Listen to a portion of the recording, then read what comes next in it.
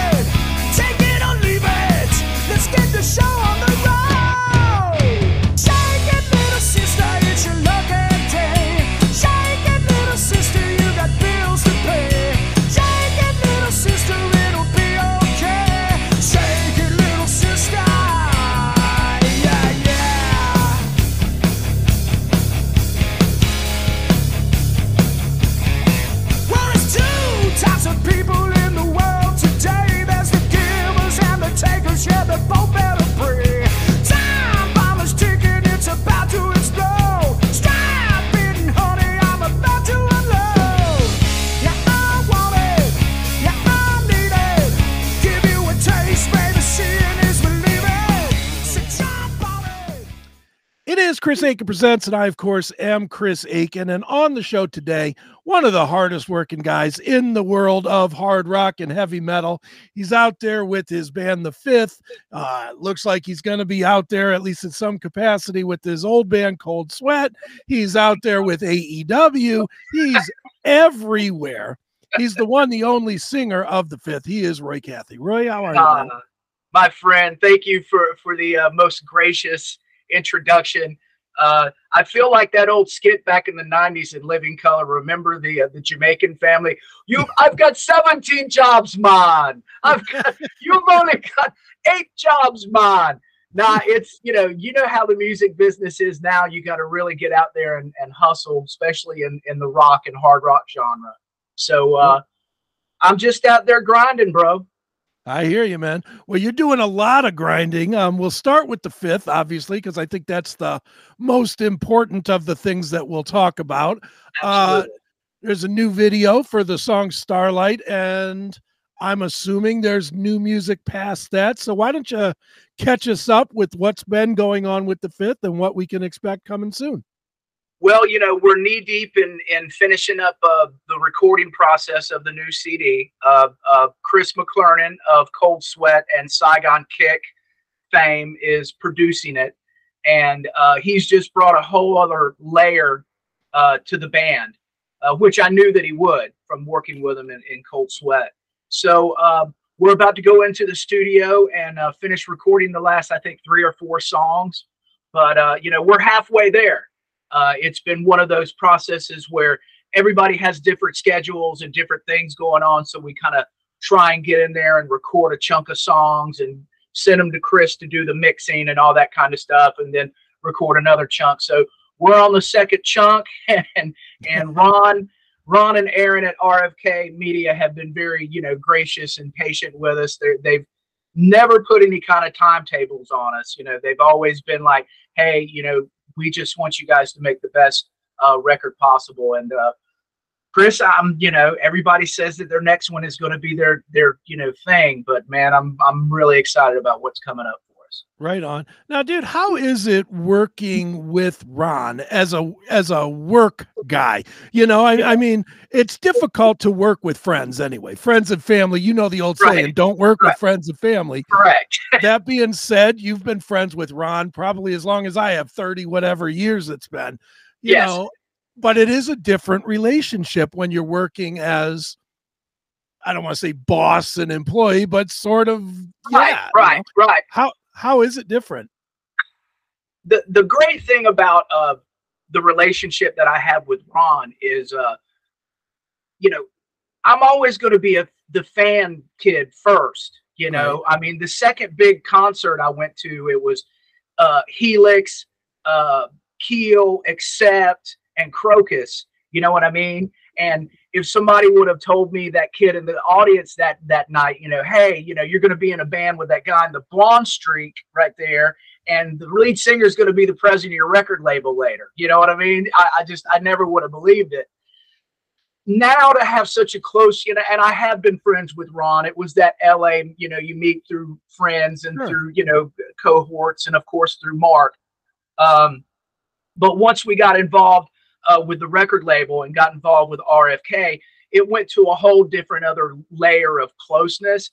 And for me, you know, just the other day, I was texting Ron Keel the latest song lyrics that I come up with for a fifth song, because I'm so excited about it. And he texts me right back. And I have to sit back, you know, from time to time and go, this is so cool. I'm texting Ron Keel for him to check out my lyrics. You know what I mean? But as far as, you know, that kind of relationship of working together, whenever you have so much admiration and respect for somebody, and look, you cannot say anything bad about Ron Keel. His work ethic is second to none.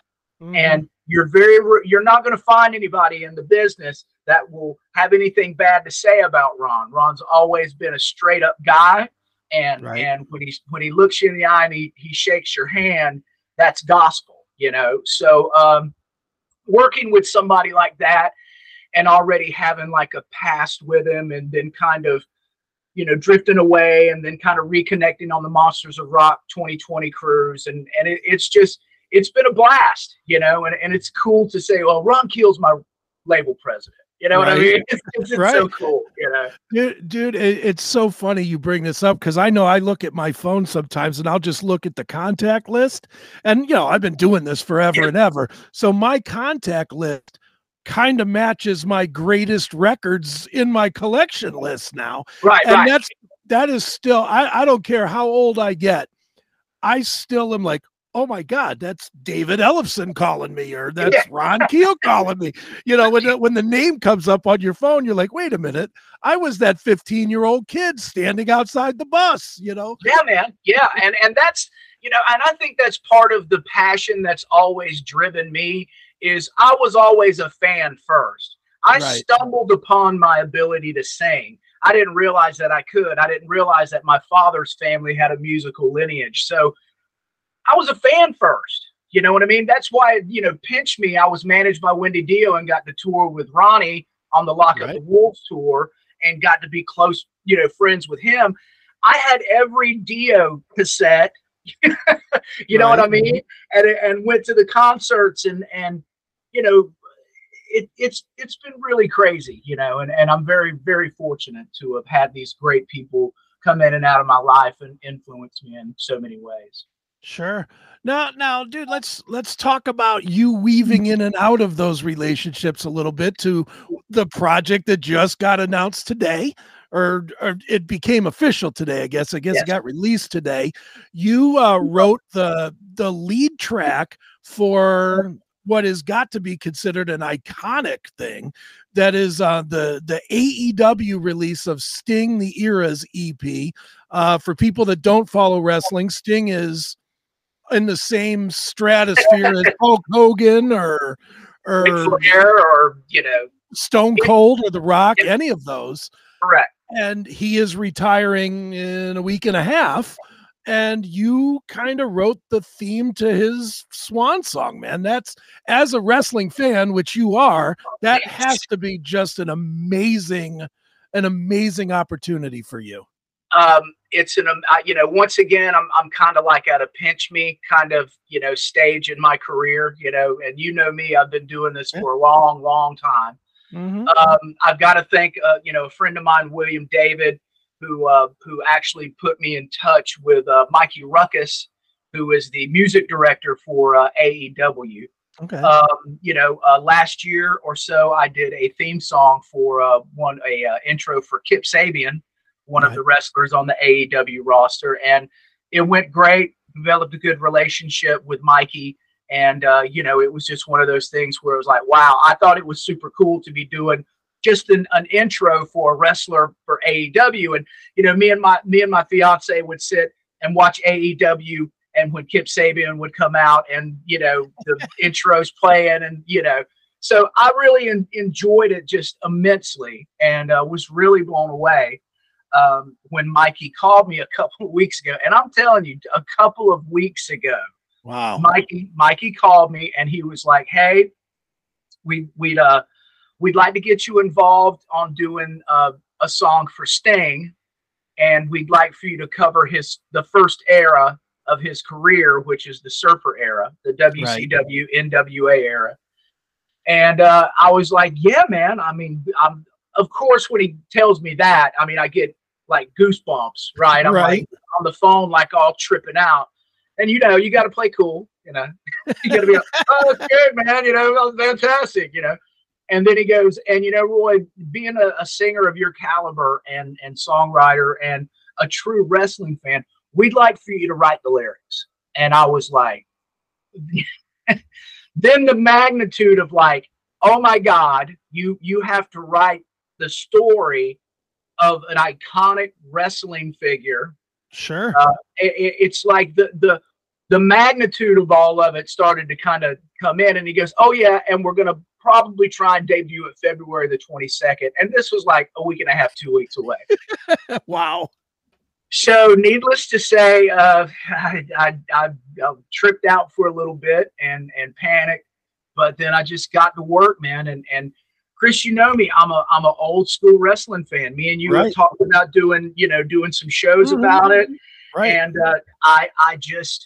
it was easy for me because literally the second Tuesday of every month at Cumberland County Arena, when the NWA used to come, I was ringside. So I used to go as a kid. I watched it growing up. I watched it as an adult. So I had like I watched the formation of the Four Horsemen. I watched the introduction of Sting to the NWA territories and later the WCW. I was there. So I was just able to really on a organic level draw from my experience and knowing his background and everything. And I was really lucky, man. The song had great energy. I caught the vibe right away, and I was able to, come up with some good lyrics that I feel capture it. And it definitely does. And I mean, I think that, they were right in grabbing somebody that was a hardcore wrestling fan. Because if they would have grabbed somebody that learned about Sting on Wikipedia, it wouldn't have captured that energy. It would have, there's something to growing with any product to write about it, creatively. And I think that's one of the things that you really captured with Neon Warrior. Yeah. Well, and Sting is one of those guys that was really always respected. It didn't matter what promotion he went to. He was always held up as one of the top guys and one of the most respected guys backstage. So, for me, I knew that since this was going to be the kickoff, because they went through 4 stages of his career. They did the Joker area, they did the WWE, the TNA, and the AEW. I knew that, since I was kind of starting off the story, I had to really come out all guns blazing. That's why there's the screams at the beginning, to kind of signify how he would come out and do the ow, Right. So I incorporated the Scorpion Deathlock in the lyrics and stuff like that. So I really just tried to, Chris, I tried to go back to that kid, ringside, grow 12, 13 years old, 14 years old, and just kind of capture that energy. Are you going to be ringside next week, or are you going to be TV side next week? I am unfortunately going to be TV side. When we were first talking, Mikey was hoping to get me some comps, but boy, they're clamping down on this one because it's Sting's final match. Sure. So they're not giving out the media passes and the amount of comps. I mean, they're going to have the Sports Illustrated and the ESPNs and all those. The big wig guys are going to be taking up those spots. So, but I'm gonna be watching it on pay-per-view, and what a great career. And here he's like 65, and he's still doing high spots off of the top of. I mean, it's great. He's nuts. He's literally nuts. Some of those spots where he's climbing up like around the barricade and jumping off of the top of the entrance ways into the sections. Right. I'm like, that's Young Buck stuff. That is definitely not Sting 65-year-old stuff. No. And it just goes to show how much respect that he has backstage and how much he wants to go out all guns blazing. And you can't help but not cheer for somebody like that. My only problem, and here me and you are going to go down the wrestling rabbit hole here. Of course. I don't know how this storyline is going to play out, man. I mean, how can they put the Bucks over in Greensboro on his retire? I mean, if they drop the belts to the Bucks, that's just going to leave such a bad taste in my mouth. You are. I watch AEW every Wednesday with my son who lives in Pittsburgh, and we just text constantly every minute of the matches. And we were both saying the same thing. They cannot have Sting lose, and for people that don't watch wrestling, that is sort of a tradition, is that you go out counting the lights and then you leave your boots and, and you walk out. That's sort of the tradition. Sting is way more iconic than that. Sting is like Babe Ruth retiring. He should get a speech. He should get he should get as much time as he wants in the ring, but they should not have him losing to a team that a lot of people just plain don't like. You know, and I mean legitimately don't like, not just wrestling don't like. Right. And I'm hating the writing right now. I'm between that and then they trot Ric Flair out like he's gonna have something to do with. I'm like, no, come on. Yeah. And see, that's kind of been the problem with AEW the whole time, is they've got a lot of talent, and in my opinion, they've got enough TV time. They're not really utilizing the talent and the writing right now. There's no long-term storytelling. There's no real storytelling at all. Right. And I love opening the door to New Japan. I love all that kind of dream match stuff that you'll never see with any other promotion. I love that. But you still got to have some kind of angle. You got to have some kind of story to make it all work. And they're kind of falling short on that. Well, and the thing is with the dream matches, if you didn't watch that stuff, if you never watched New Japan, it ain't a dream match to you. That's been kind of my biggest bugaboo to it is, I mean, I personally follow all of it like you. I'm, if there's a wrestling match in a gym somewhere here, I want to know the results. But, but that being said, the casual fan grew up on WWE, which insulated their product. So a dream match in WWE was like Kurt Angle and The Rock. Guys that were grown in WWE. Since they don't do any growing in AEW, bringing in Takeshita as an example. I know he's great. I know he's legitimate. I know Will Ospreay is great. I know he's legitimate. And I know he's not going to move 25 tickets. Right, unfortunately. Because he hasn't established himself here. And I've been saying, and I know now we're all the way down the rabbit hole. We'll come back to music, I swear. But I knew this would happen with me and you. Of course. Do you think, and this is something I've been proposing to my kid as what they should do, they should actually go the brand split route. Split the two shows, build rivalries since they're going to play rankings. Build rivalries for the number one contender on each show. Have one pay-per-view that is the two number one contenders from each show become the true number one contender, and then the next pay-per-view have them wrestle the champion.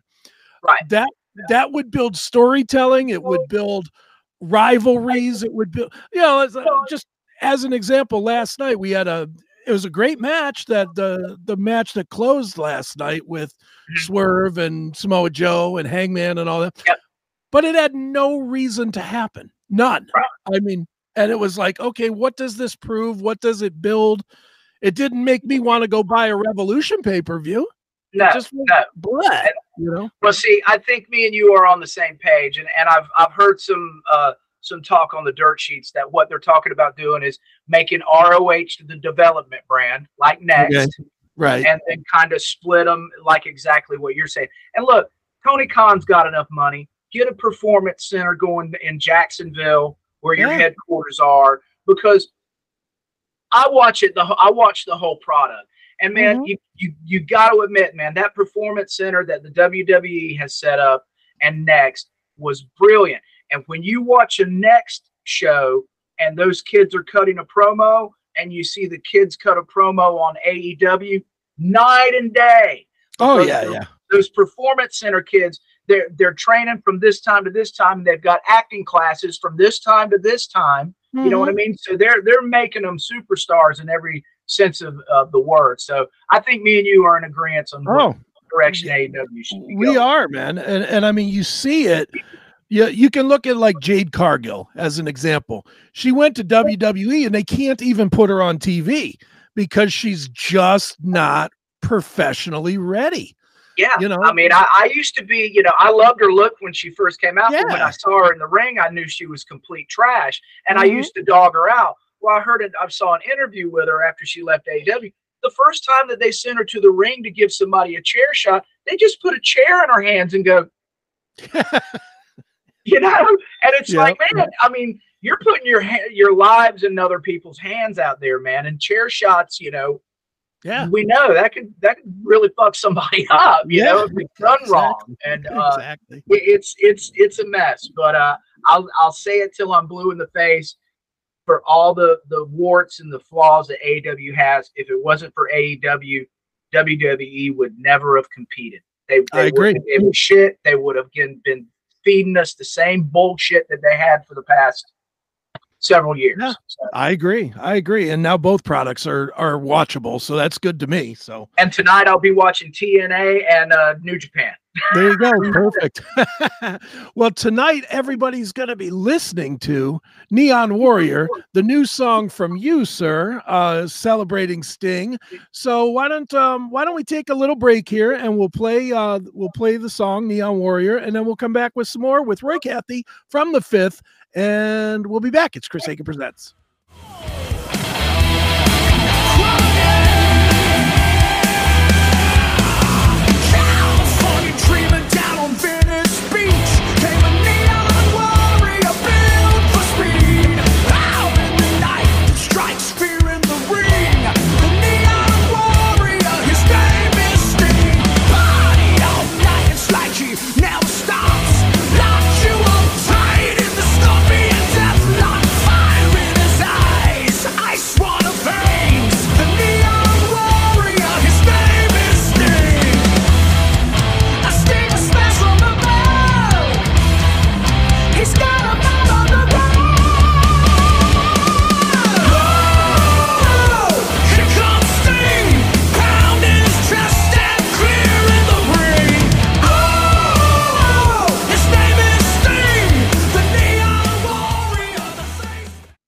Right back here on Chris Akin Presents, or as we're going to call it, CAW, I guess, Chris Akin Wrestling Show, because that's what we're doing.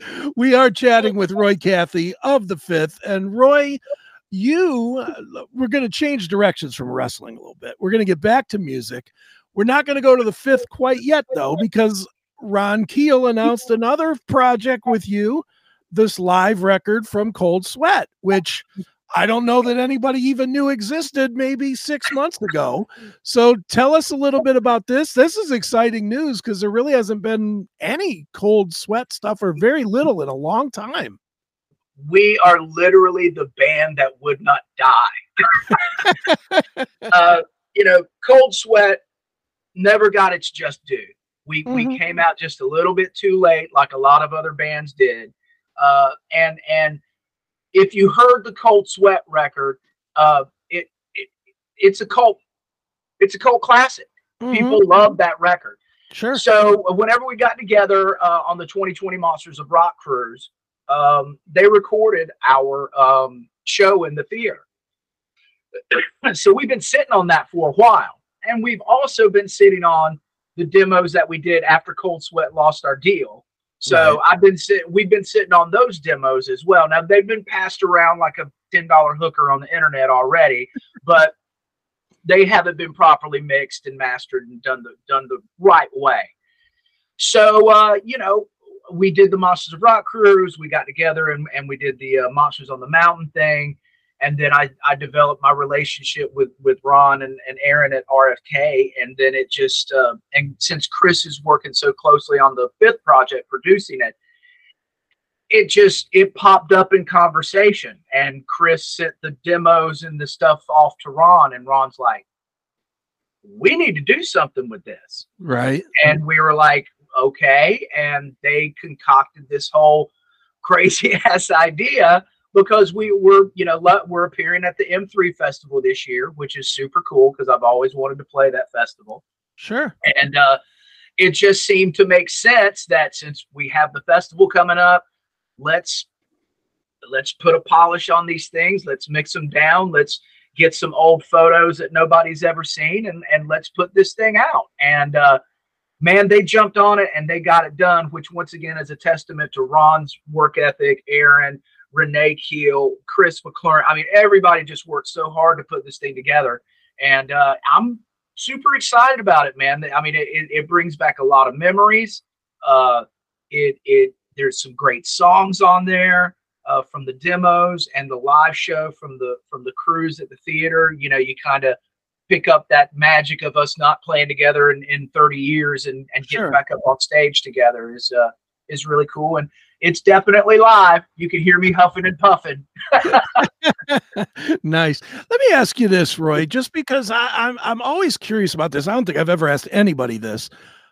When you form a band like you did, obviously with Cold Sweat, you think you're taking over the world. Let's be honest. That's the mind. If it isn't the mindset, then you might as well not form the band. Right. When it doesn't happen that way, this is kind of a 2-part question. Do you feel like you failed? And then how long does it take before you start feeling like the internet picking it up as it has for you and making your band more of a cult classic? And there's several bands in that category. A band like Junkyard comes to mind. Right. Did not have big success, but now I bet they have more fans now than they did in the day. I'm thinking you're the same way. So A, did it feel like a failure for you? And B, how long did it take before it started picking up and you started feeling it and being like, oh, well, maybe this was a good thing that I did? Well, for me, it was all, timing. I mean, it was just poor timing, and we were with a poor label. You know, MCA was already known for, shoddily handling any other rock acts besides Leonard Skinner, Right. And not only did we get lost in the MCA shuffle, we also we got enveloped by the entire grunge movement. Right. And, for me, everything happened so fast with the Cold Sweat thing because they were looking for the singer when Oni left to join Lynch Mob. They looked for a singer for 6 months. Every singer in LA tried out. I'd fly in on a Monday, never been on a plane, audition on Wednesday, sign a record deal on Friday. We go into the studio in 2 weeks. My mom and dad have to mail my clothes to me. So wow. It was like the fame and the fast pace. You're managed by Wendy Dio, major label, Mark Ferrari. You're on a tour bus. You're touring with Ronnie. Things aren't right. Records aren't in the stores. They're botching the distribution. Why aren't they putting out the video? That there were warning signs all along the way. And for me, I was a 23, 24-year-old kid from North Carolina. I'm riding on a tour bus, Chris. I'm like, God damn, shit. This is great. But I'd hear Mark and the rest of the guys and Wendy and everybody's bitching and they're not happy. And then as quickly as it happened, it was over. And then you got lost in this spiral of the grunge movement. And Wendy, we had major management, and we had the Jason Floms come in, and we had all these big time A&R guys come in to showcase after we lost the MCA deal. Dude, if you were in Metal Edge magazine smiling, they weren't fucking signing you. Yeah. Yeah. They were, if you appeared in Metal Edge once like this, they ain't fucking signing you. Right. And it didn't matter if you had great songs, if you had past rock stars in the band, when you did your manager, didn't matter. They weren't fucking signing you. So for me, it's like the whole thing and my whole LA experience of Cold Sweat, it spiraled real fast. It was a 5-year orgy of awesomeness, and then it just ended as fast as it did. We got caught up in the grunge movement, and me, man, I just kept slogging along in the trenches. You know, I left LA, I went to Atlanta. From Atlanta, I went back home to North Carolina. I never stopped singing. And whether it was a beer bar that smelled like piss and blood, I was playing there on a Friday, Saturday night. You know, I was still out there singing all through the years. So for me, I always kind of tried to keep it on the positive tip that, hey, man, most people never get the chance to do the shit that you've done. Sure. So, you know, I know in my heart of hearts that I was caught up I was a victim of circumstances and bad timing.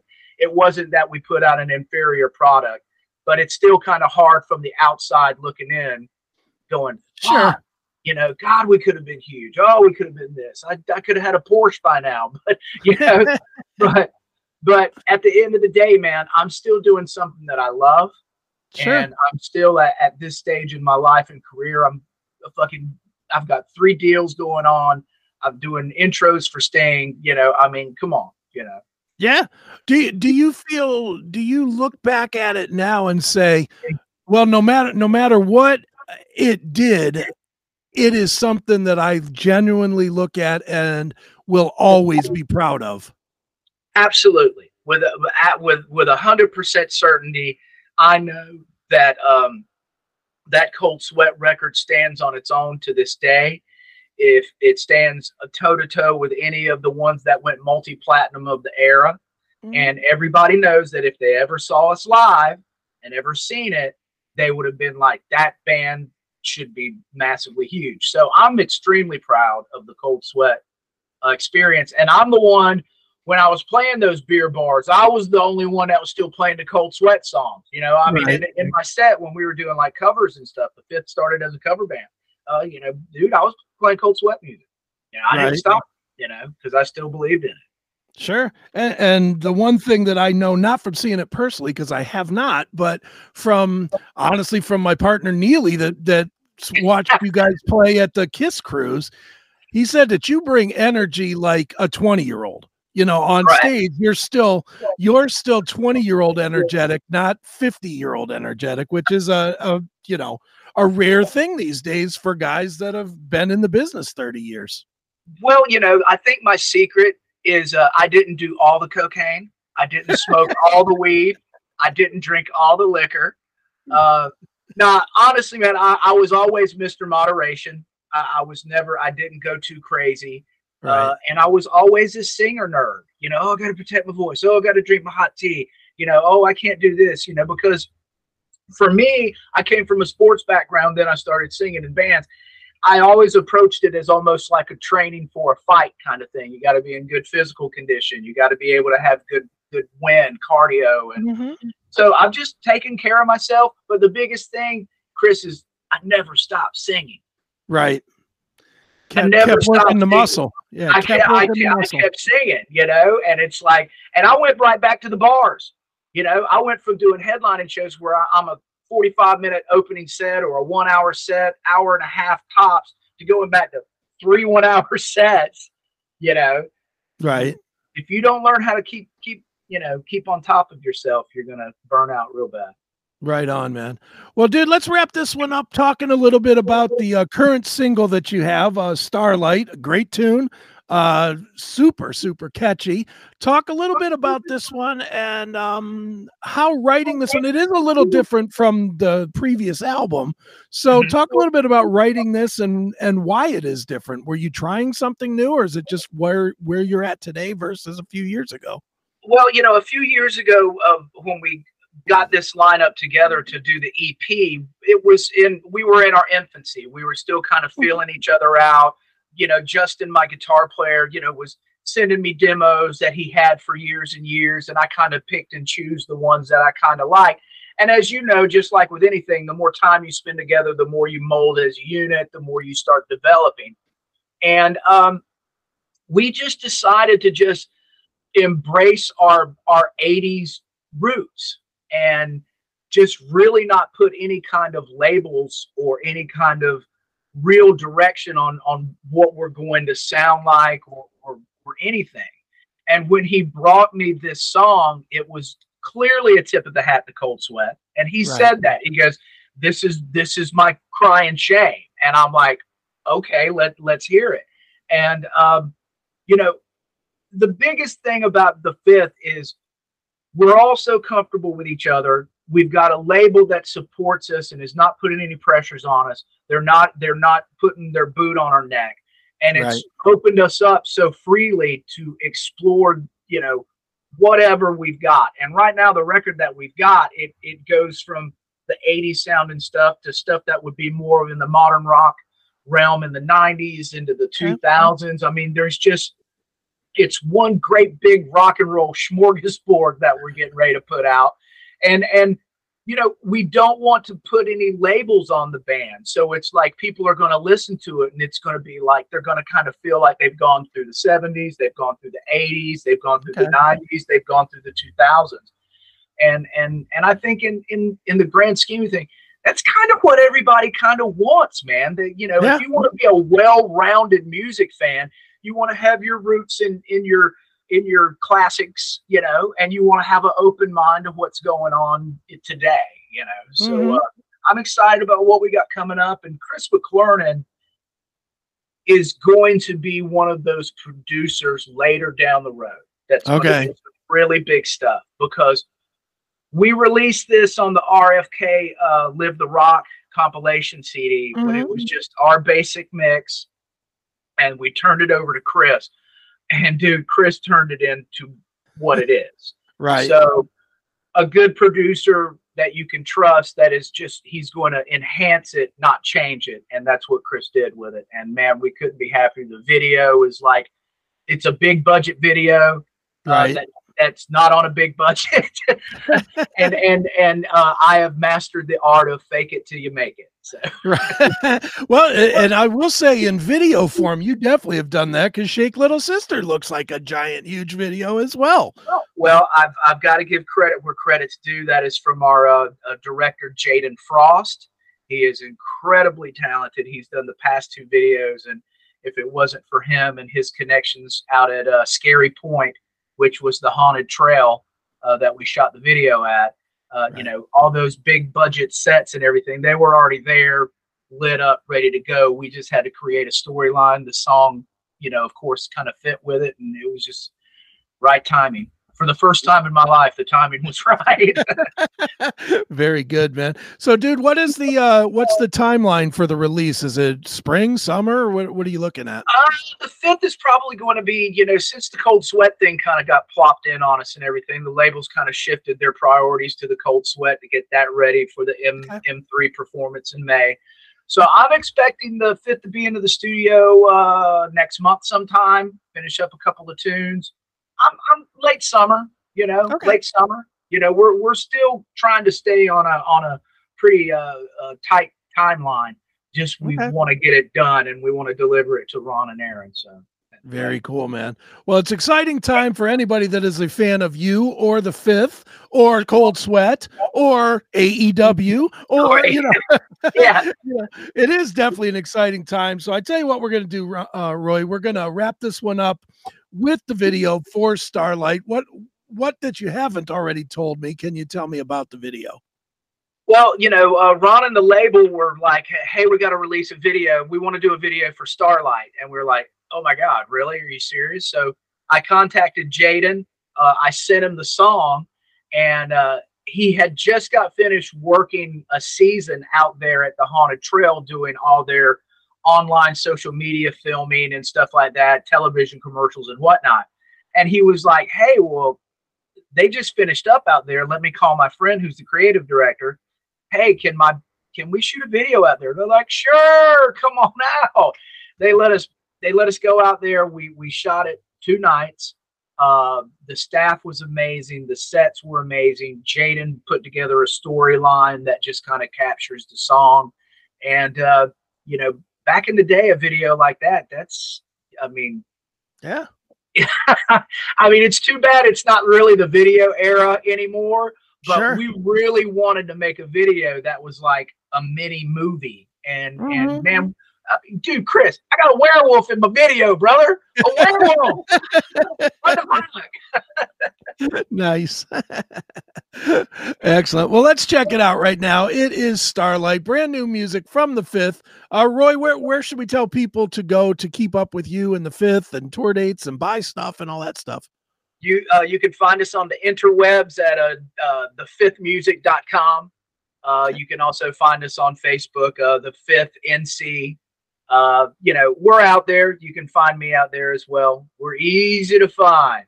Please log in, come see us. There you go. Well, we're going to come see you right now with Starlight, the new video from the Fifth. And Roy, as always, man, it's great talking to you here on Chris Akin Presents. You're the man, Chris. We love you, brother. Thank you.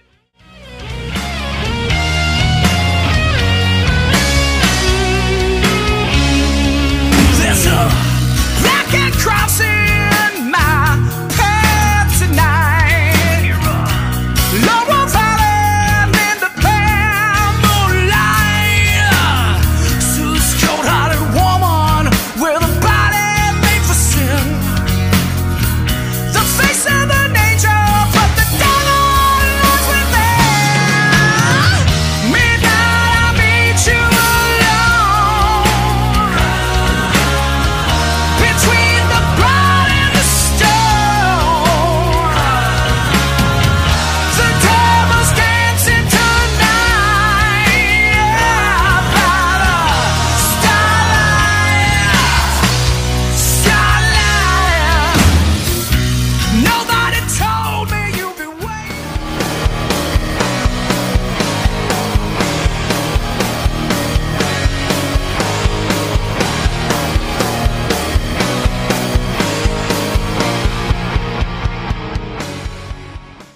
Assured Window Cleaning specializes in window cleaning, chandelier cleaning, blind cleaning, gutter cleaning, and post-construction cleaning. In business since 1947, Assured Window Cleaning has proudly been serving its customers in Cleveland for 75 years.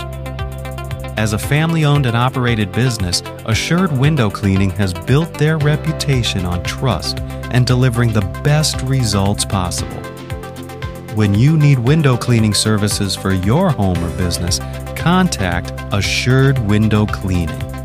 We're one of the top window cleaning companies in all of Cleveland for both residential and commercial.